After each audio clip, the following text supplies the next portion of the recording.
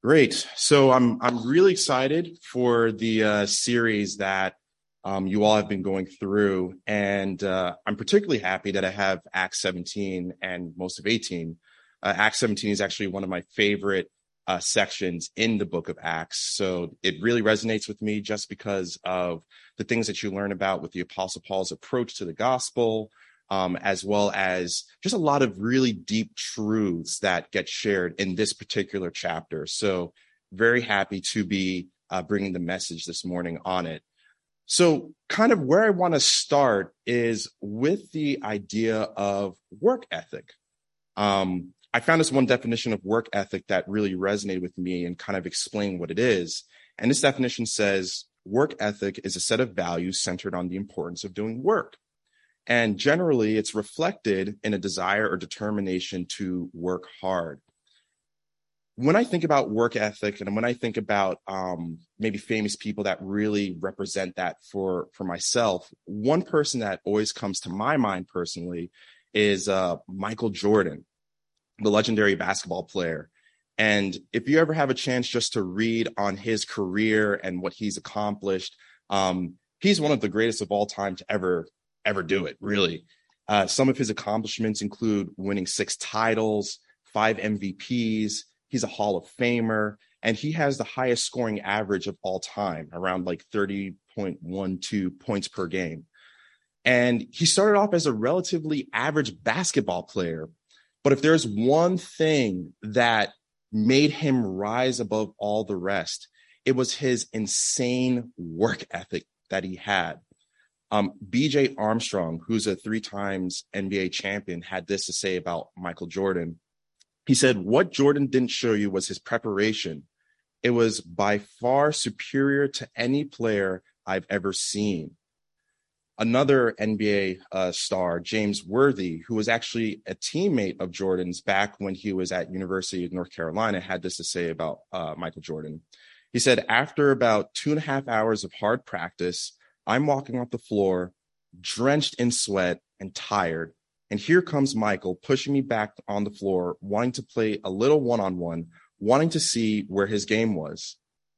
And so you can read about this. I mean, NBA.com has articles about it, but Michael Jordan never stopped hustling. He was always moving. He was always pushing his game to the next level. And that's what allowed him to become the superstar that he is known today. Now, I connect that to the Apostle Paul. And one of the things that really stood out to me as I prepared for the message is the Apostle Paul's work ethic when it came to the gospel. This man just never stopped. It's incredible, really. I mean, despite all the persecution, all the opposition that he faced, the tiredness, the hunger, nakedness. He talks about this in 1 Corinthians, all the sufferings that he went through. The Apostle Paul never let up with sharing the gospel. And I found myself feeling inspired in preparing for the sermon, in reading his story. It's like the words came off the pages of scripture and really began to become alive for me. And that's my hope and prayer as I give you guys this sermon this morning. I really don't want this to be a case of me just handing you information that you go and take home and you don't do anything about it. The purpose of me being here, the purpose of the sermon, the purpose of God's word is not to give you mere information. My hope and my prayer is that there could be some real heart change this morning. And very specifically, that we all would be encouraged to do exploits for the sake of Christ.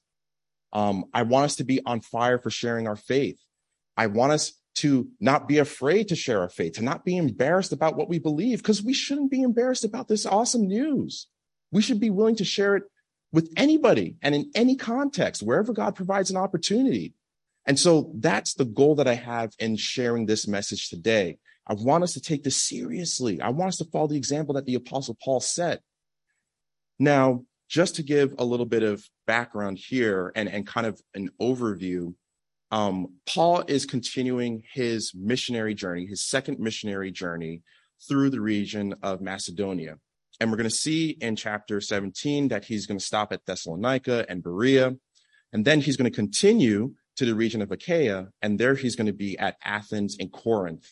And then lastly, as he's closing off his journey, Paul's going to be returning to Antioch within Syria, and he's going to stop at Cenchrea, Ephesus, and Caesarea. So that's just a brief overview of the cities and locations that he's visiting. And there are basically 4 themes that I want us to focus on as we go through the text. And those 4 themes are Paul's work ethic in the gospel, Paul's approaches in sharing the gospel, Paul's boldness in sharing the gospel, and then the last one, which is God's purposes behind the scenes. So Paul's work ethic, his approach, his boldness, and God's purposes. So before we get into the main text, let's just have a short word of prayer. Father God, I thank you just for the opportunity to be back here and see just dear friends in the faith. I thank you for the opportunity to bring your word. And I just pray and ask, Lord, that you would speak through me. I pray that it wouldn't be my words. I pray that you would help me to be clear, to be effective through your Holy Spirit. And once again, I pray that you would light a fire inside of us in sharing the gospel. I pray that we would not be apathetic, but that we would be incredibly spiritually sensitive, and that this would inspire people to go home, to figure out who are the people in their lives that they could share the word with. How do they do that? I pray that we would be like Paul in that respect, Lord, that we would be always thinking about how we can share the hope that we have. And so just bless this time that we spend in your word. In Jesus' name, amen. All right, so there's a lot here in these 2 chapters. So I'm not going to read verse by verse everything, but we're going to go through and kind of summarize as we're working our way through the text. And so we come here in verse 1 where Paul arrives at Thessalonica. And it says here that his custom was to go to the local Sabbath, and he would reason with the Jews for 3. He would go to the local synagogue, and he would reason with the Jews for 3 Sabbaths. And his main message that he would have while in a synagogue was explaining and demonstrating that the Christ had to suffer and rise again from the dead, saying, "This Jesus, whom I preach to you, is the Christ." So just to give some historical context, Thessalonica was a strategically located city. It was the central hub of a lot of trade routes. And so as a result, it was a center of commerce. And Paul, in coming here to the synagogue, was basically having a consistent approach whenever he would preach to the Jews. It says here that he would reason with them. And that word reasoned with them basically carries a connotation of a back and forth dialogue. And actually, as a matter of fact, the word in the Greek for reason is where we get our word dialogue from. And so this was a situation where Paul just wasn't speaking at people, but there was this back and forth exchange. All right. He was demonstrating, he was proving things. He was digging deep into the scripture to show them that Jesus is the Messiah. And so the message wasn't this whole idea of necessarily you need to turn from a false God into the true God. Very specifically, I want to highlight that Paul was speaking to them in a Jewish context.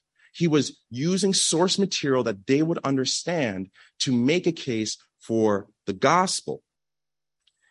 And it says here that some of them were persuaded, and a great multitude of the devout Greeks and not a few of the leading women joined Paul and Silas. But the Jews who were not persuaded, becoming envious, took some of the evil men from the marketplace, gathered a mob, set the whole city in an uproar, and attacked the house of Jason and sought to bring them out to the people. And so we see that some people do believe, some of the Jews are persuaded, but many more non-Jewish people are persuaded of the message that Paul brings. And note here, it says that they're called devout Greeks. So in other words, these were not non-Jewish people who worshiped other gods or who were pagan. Rather, these were non-Jewish converts to Judaism. And so they would actually go to the synagogue and they would worship Yahweh along with the Jews.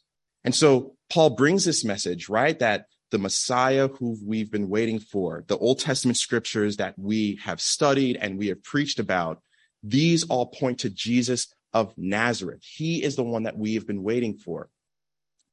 And so as a result, a lot of the prominent women believe this, and they join Paul and Silas. And the reason, one of the reasons I think for a lot of non-Jewish people here believing and a lot of prominent women believing is the fact that Paul had an understanding with the newfound revelations that God had given him, that in the gospel, hierarchy and categories didn't matter, right? So in a society where if you were poor or perhaps if you're a woman, you didn't have certain social capital, this new message of freedom would appeal to those people groups. And as a result, you see a lot of non-Jewish people coming in and they're believing, they're joining the covenant family of God. And a lot of women are also believing too. Now, we see that the majority of the Jews, it seems here, were not persuaded and they became envious of Paul. Why? Well, it's very interesting that a lot of the same reasoning that the Jews use here to oppose Paul was very similar to the reasoning that they had used in Jerusalem to oppose Jesus. As a matter of fact, in John 11:48, when the Pharisees were trying to think about how do we stop Jesus Christ from sharing his message, they had this to say about him. If we let him go on like this, everyone will believe in him, and the Romans will come and take away both our place and nation. And so there's two things that were happening here within Judaism at the time. The first was that there was this fear of losing their place of uniqueness and cultural identity. Remember, right here in John 11, it says the Romans will take away both our place and nation. They were worried about losing their sense of Jewish identity. But the second thing that was also happening here as well, too, which was really sad and really unfortunate, is this degradation that happened in which Judaism wasn't ultimately about worshiping God anymore. The Pharisees and the different sects within Judaism at this time had built up these man-made traditions and this legalism. And so as a result, it wasn't about true worship of God the Father. And we can know this, by the way, if we look in John chapter 6, Jesus actually talks about this. And he says that if you had the Father, if you truly were believing in the Father and loving the Father, you would have accepted me. You would have been drawn to me because I come from the Father, right? And Jesus taught, if you don't have the Son, you do not have the Father. And so what had happened was that God was not truly being honored in a lot of these places of worship. Now, I don't think it was something that happened everywhere at the same intensity, but generally speaking, this legalistic strain of belief had crept out of Jerusalem and had spread to other communities. And so as a result, when the Apostle Paul comes and brings this message, they're envious of him. He's taking away our converts. He's taking away our place. And so they oppose him.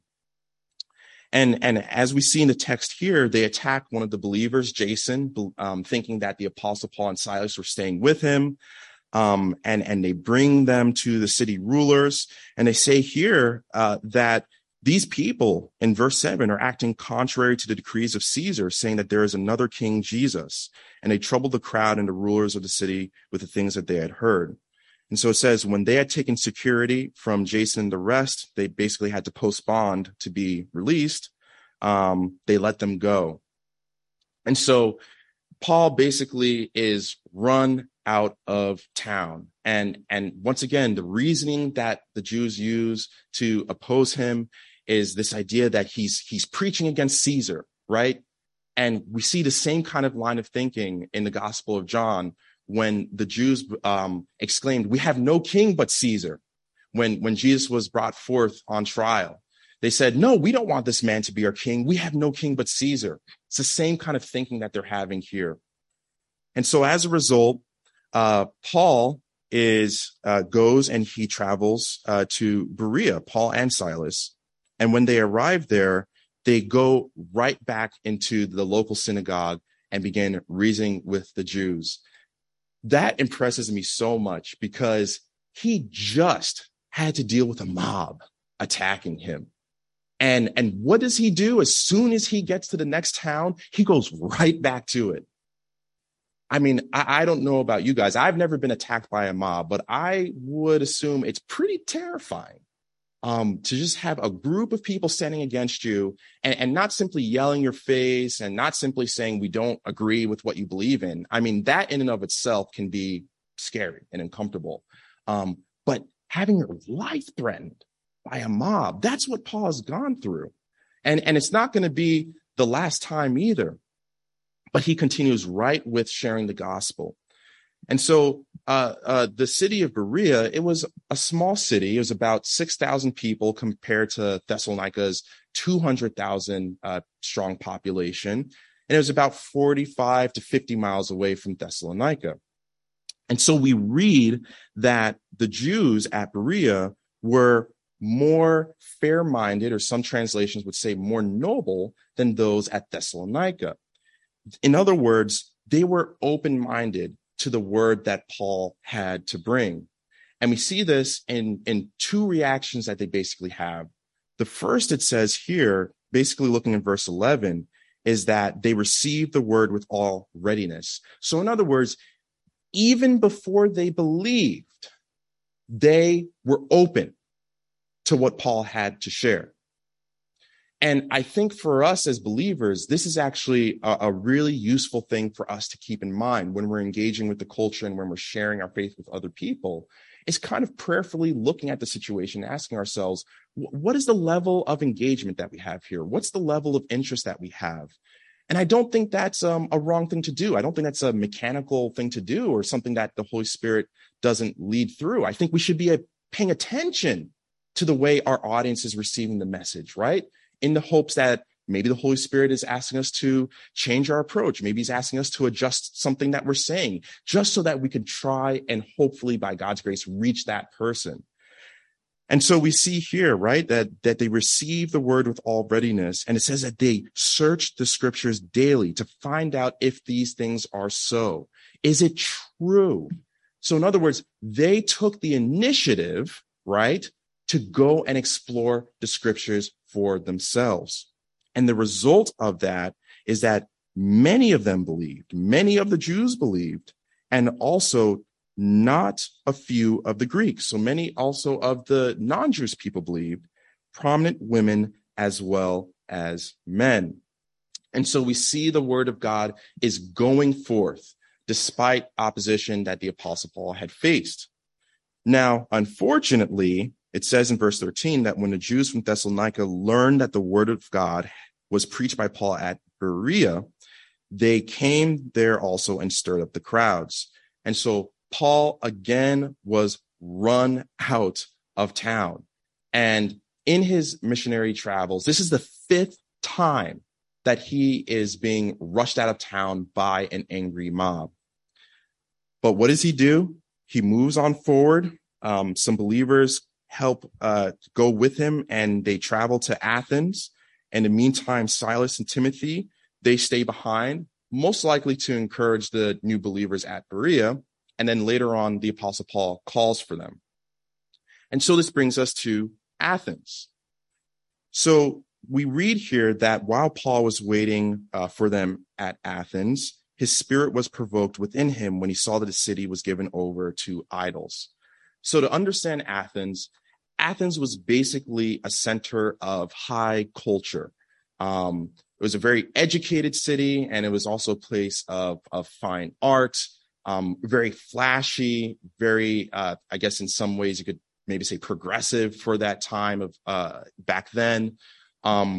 Maybe some cities that would be kind of analogous to Athens in a way would be, I personally think of like New York City. I think about maybe the art scene there, like high fashion, or even Paris. That's also another place known for being a city of high culture, high fashion, and things of that nature. So that is Athens.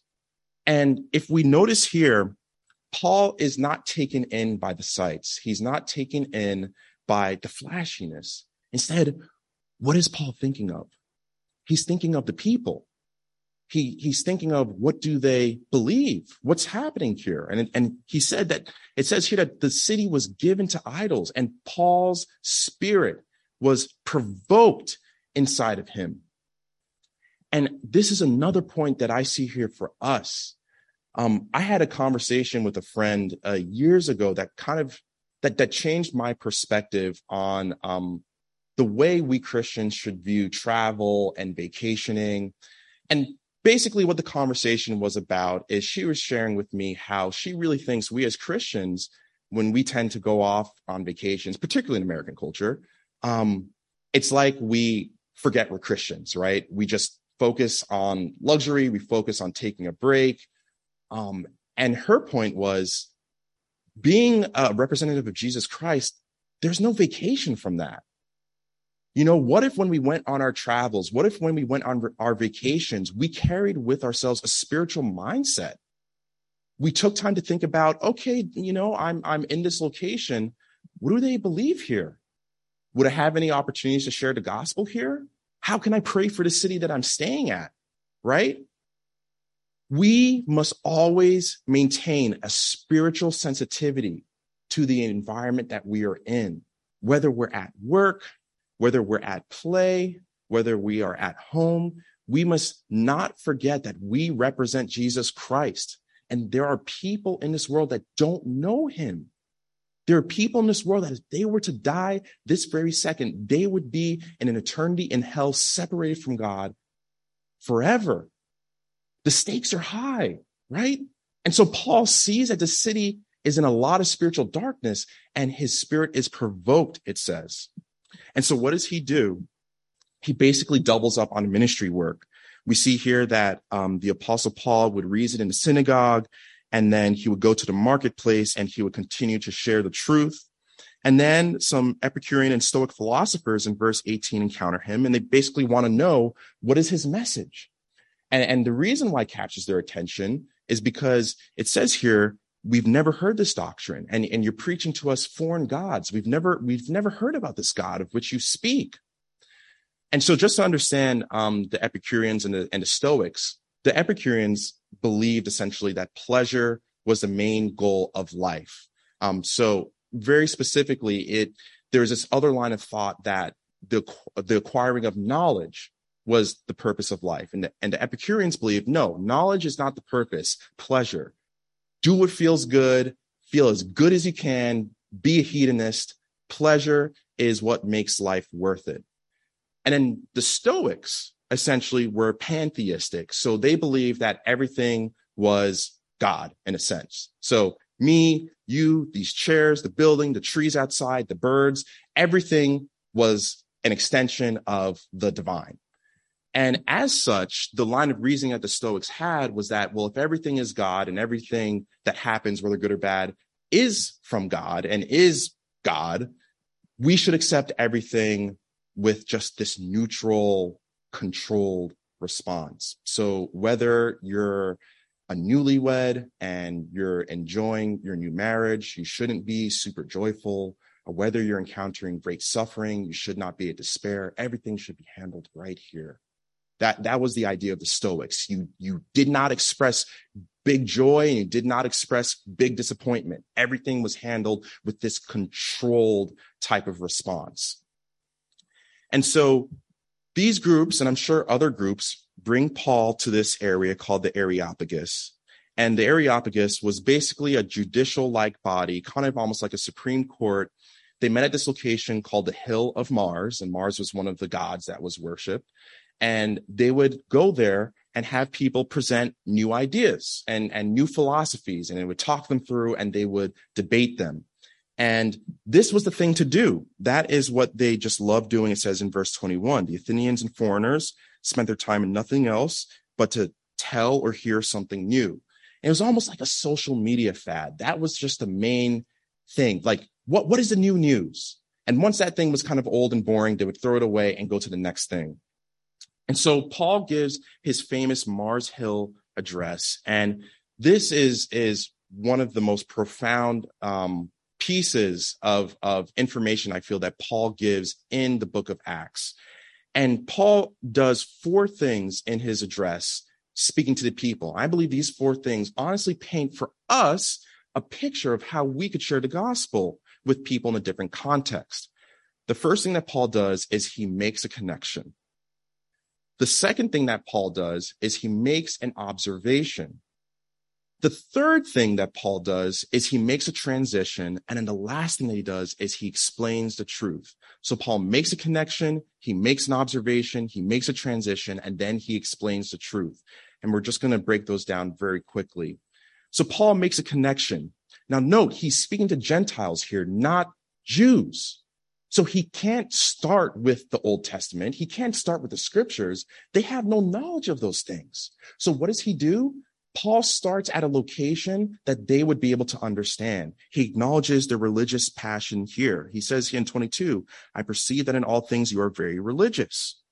And then Paul makes an observation about their worship. And in verse 23, he notes this altar with this inscription, to the unknown God. And so right there are three underlying logical facts that are happening in acknowledging that.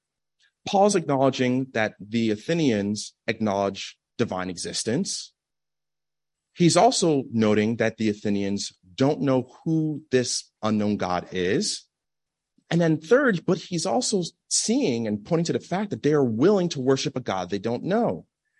And that leads to Paul making a transition. So he notes this connection and he says, I noticed this altar to the unknown God. Let me tell you about this God whom you don't know. That's the transition right there, right? And then after making that transition, he explains the truth. And so in his explanation of truth, Paul's correcting errors. He's sharing new revelations about God that they may not know. He's identifying common ground with the listeners.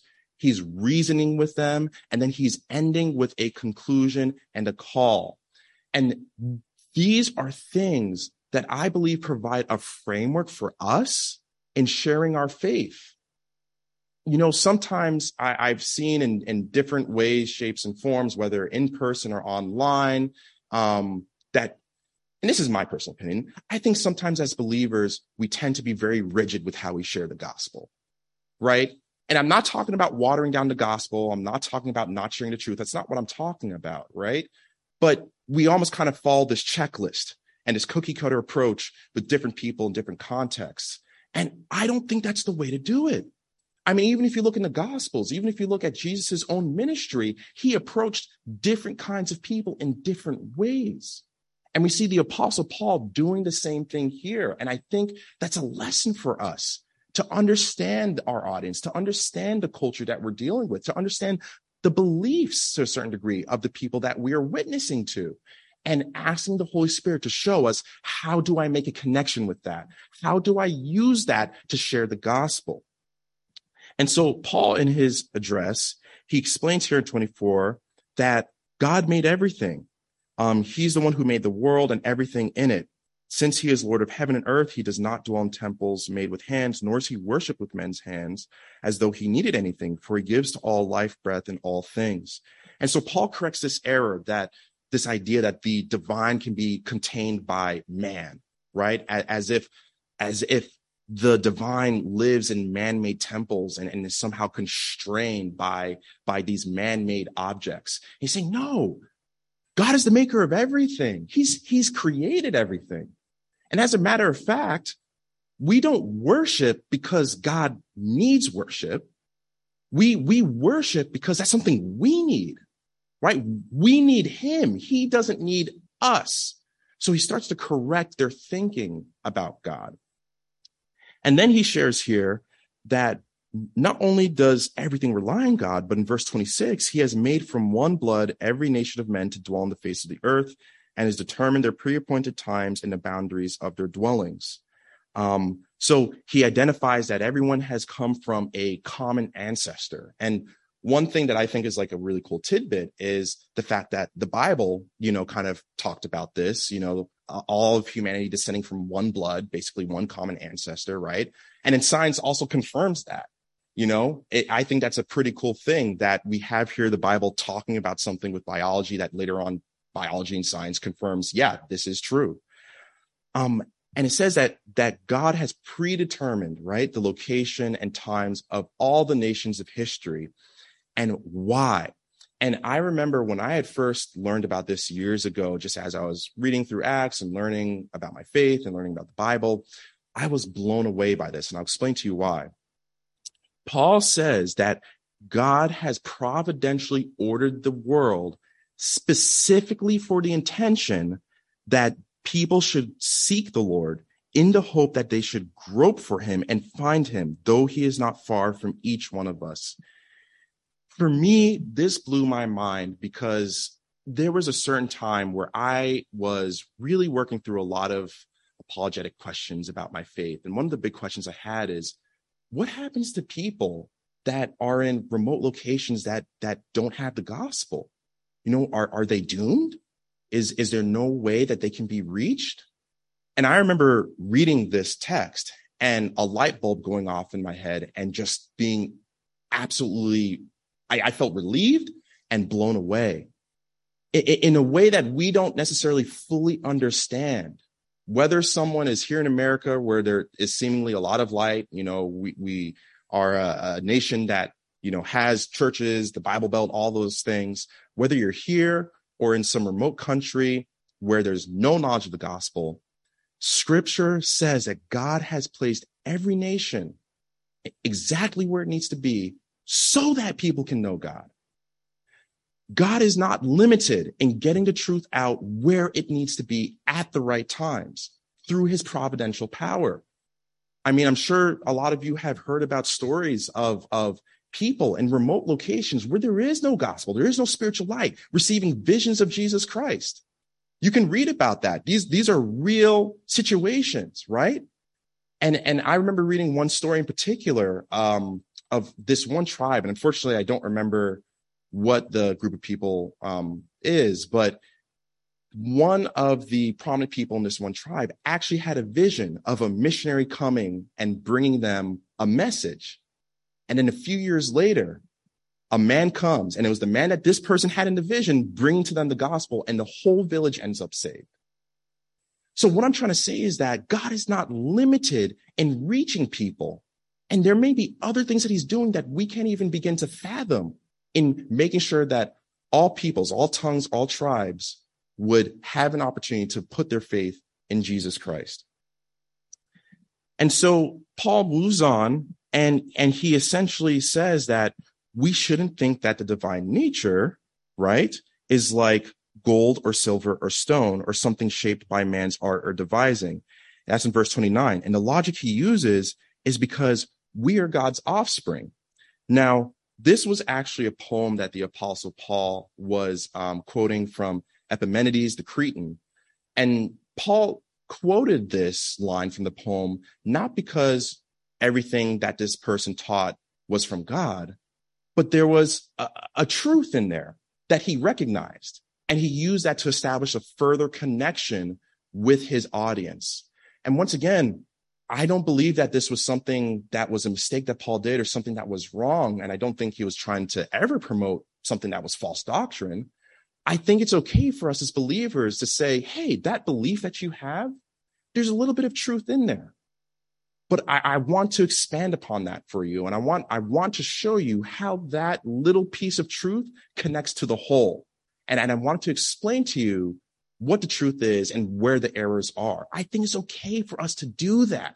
We don't have to be afraid of doing that, right? And so he uses this logical argument in saying that we shouldn't think that God is like a statue because we are his offspring. Are we statues? Are we made out of man's art and devising and ingenuity? No, we are living, breathing spirits and souls. And if we're God's offspring, then that means we must be like God in some way. And if we're not statues, why do you think God is a statue? That's the line of logic that he's using here. And so Paul's reasoning with the truth. And we as believers, once again, I think with his approach, we should not be people who can't reason our faith out.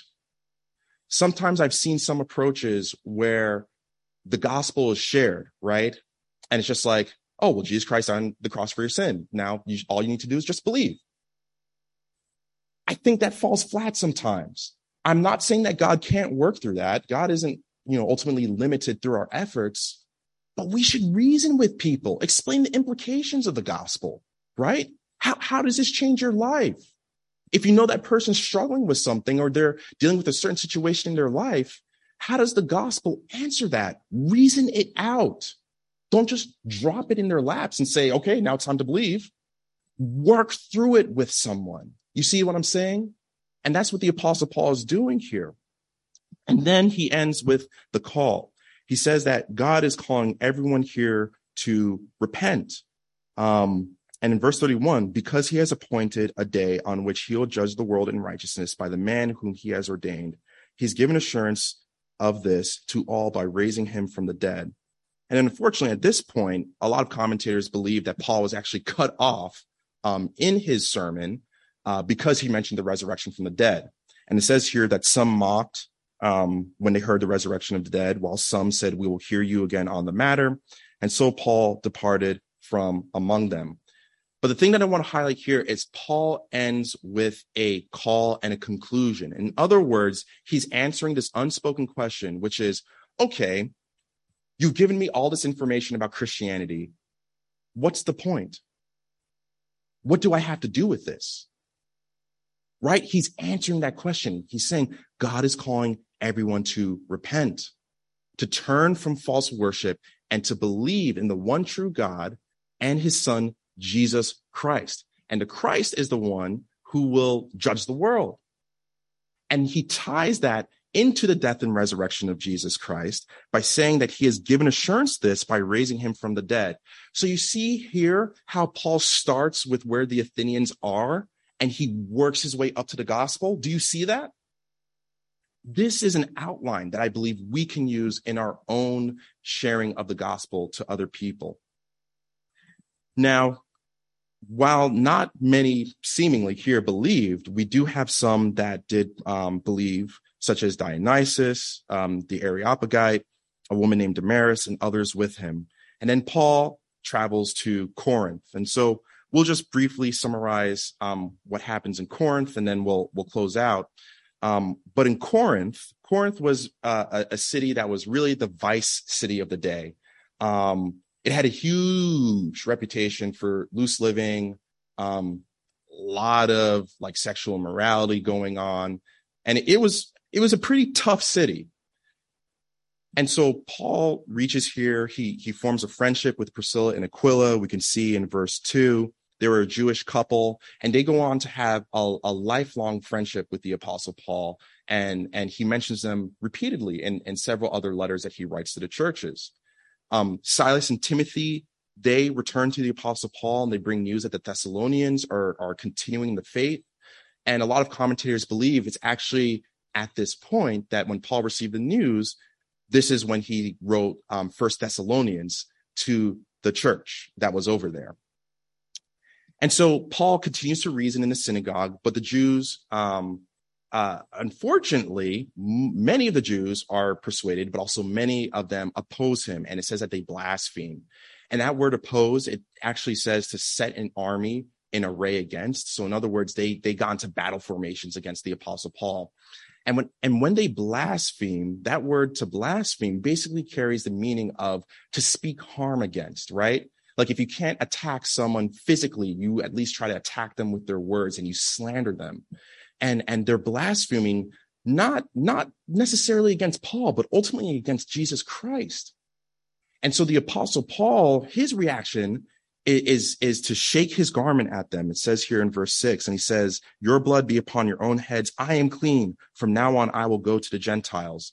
And just to explain that reaction there, back in that culture and time, if you shook your garments at someone, you're basically saying, I have nothing to do with you anymore. Like I'm done.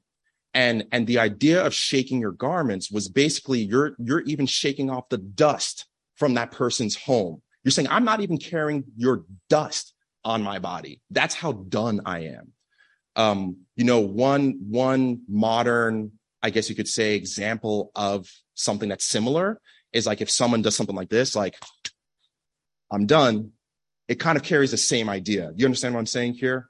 So that's essentially what Paul does. he's saying, I'm finished and I'm going to start prioritizing the Gentiles. Now, I do want to note, he doesn't stop reasoning with the Jews in the synagogues. And we see that later in Ephesus, he does stop at a synagogue there. But Paul goes on to prioritize working and reaching out to the Gentiles. And so God provides another opportunity for Paul where he stays at Justus's house, and the ruler of the synagogue, Crispus, comes to believe on the Lord and all of his household. And so just like that, God flips the situation. He turns it around. The very same synagogue that Paul left because they were being abusive and they were resisting the gospel, the leader of that same synagogue comes to believe in the Lord Jesus. And so the Lord encourages Paul. We see here in verse 9, do not be afraid, but speak. Do not keep silent, for I am with you, and no one will attack you to hurt you, for I have many people in the city. And so the Apostle Paul continues preaching in this region. And so then we come to this last section here of 18, where the Jews once again rise up with one accord against the Apostle Paul. And this takes place a year and 6 months later. And they bring him to Gallio, who is the proconsul of Achaia. And they say that this, and they said this about Paul, this fellow persuades men to worship God contrary to the law. And when Paul was about to open his mouth, it says here that Gallio said to a matter of wrongdoing or wicked crimes, O Jews, there would be reason why I should bear with you. But if it is a question of words and names of your own law, look to it yourselves, for I do not want to be a judge of such matters. Something that's really cool here is the detail that the writer of Acts, which is believed to be Luke, by the way, includes the fact that Gallio was proconsul of Achaia. And the reason why that's such an interesting little tidbit is that there were different types of rulers over the region of Achaia at different periods of time. And the time that Paul was in this region in Corinth was a time that Achaia was organized where there would be a proconsul ruler. And so Luke literally gets his timing down exact with mentioning that little historical detail. And I just thought that's really encouraging because there's so many different historical facts that the book of Acts talks about. Like the book of Acts is our primary source for understanding the early church. And so Gallio is like, I don't want to deal with this situation. You guys handle it. This is not a matter of the law. I'm leaving that to you guys. And it says here that he drove them from the judgment seat. And that word of driving them from the judgment seat literally means he like forced them out. He kicked them out. And I can imagine the scene. They were probably in an uproar, didn't want to leave. They demanded this had to be handled. And he forced them out from the judgment seat. And so it says here, now some translations say that the Greeks took Sosthenes, the ruler of the synagogue, and beat him. Other translations just simply said that they, most likely referring to the Jews, took Sosthenes and beat him. And so a lot of biblical scholars favor the text for various reasons that we don't have the time to get into, that it was really the Jewish crowd that took Sosthenes and beat him. And it can kind of make sense because it seems here that Sosthenes had converted to Christianity. He's actually mentioned by name in 1 Corinthians chapter 1, verse 1 as a brother in the faith. And so the idea here is that the Jews took him and they beat him in frustration, but also because he also had converted to believing in Christ. And so we come to the end of Paul's second missionary journey where he's returning to Antioch. And it says here that he sailed for Syria in verse 18, and Priscilla and Aquila were with him. He had his hair cut off at Cenchrea, for he had taken a vow. And so most likely this was a Nazirite vow. And this was something that was established when God had established the law, where someone would basically make a Nazirite vow to consecrate themselves to God for a specific reason. Oftentimes that was done as a sign of thanks to the Lord. One example would be, for the birth of a child. If someone felt so thankful to God, they would consecrate themselves as a Nazirite. And what they had to do is they let their hair grow long. They couldn't have any alcoholic beverages, and they had to avoid being near a dead body. And so most scholars believe that this is the type of vow that Paul had made, and probably as a sign of thanks to God for the missionary work that he had done. And then Paul comes to Ephesus, and we note here that he entered the synagogue and reasoned with the Jews.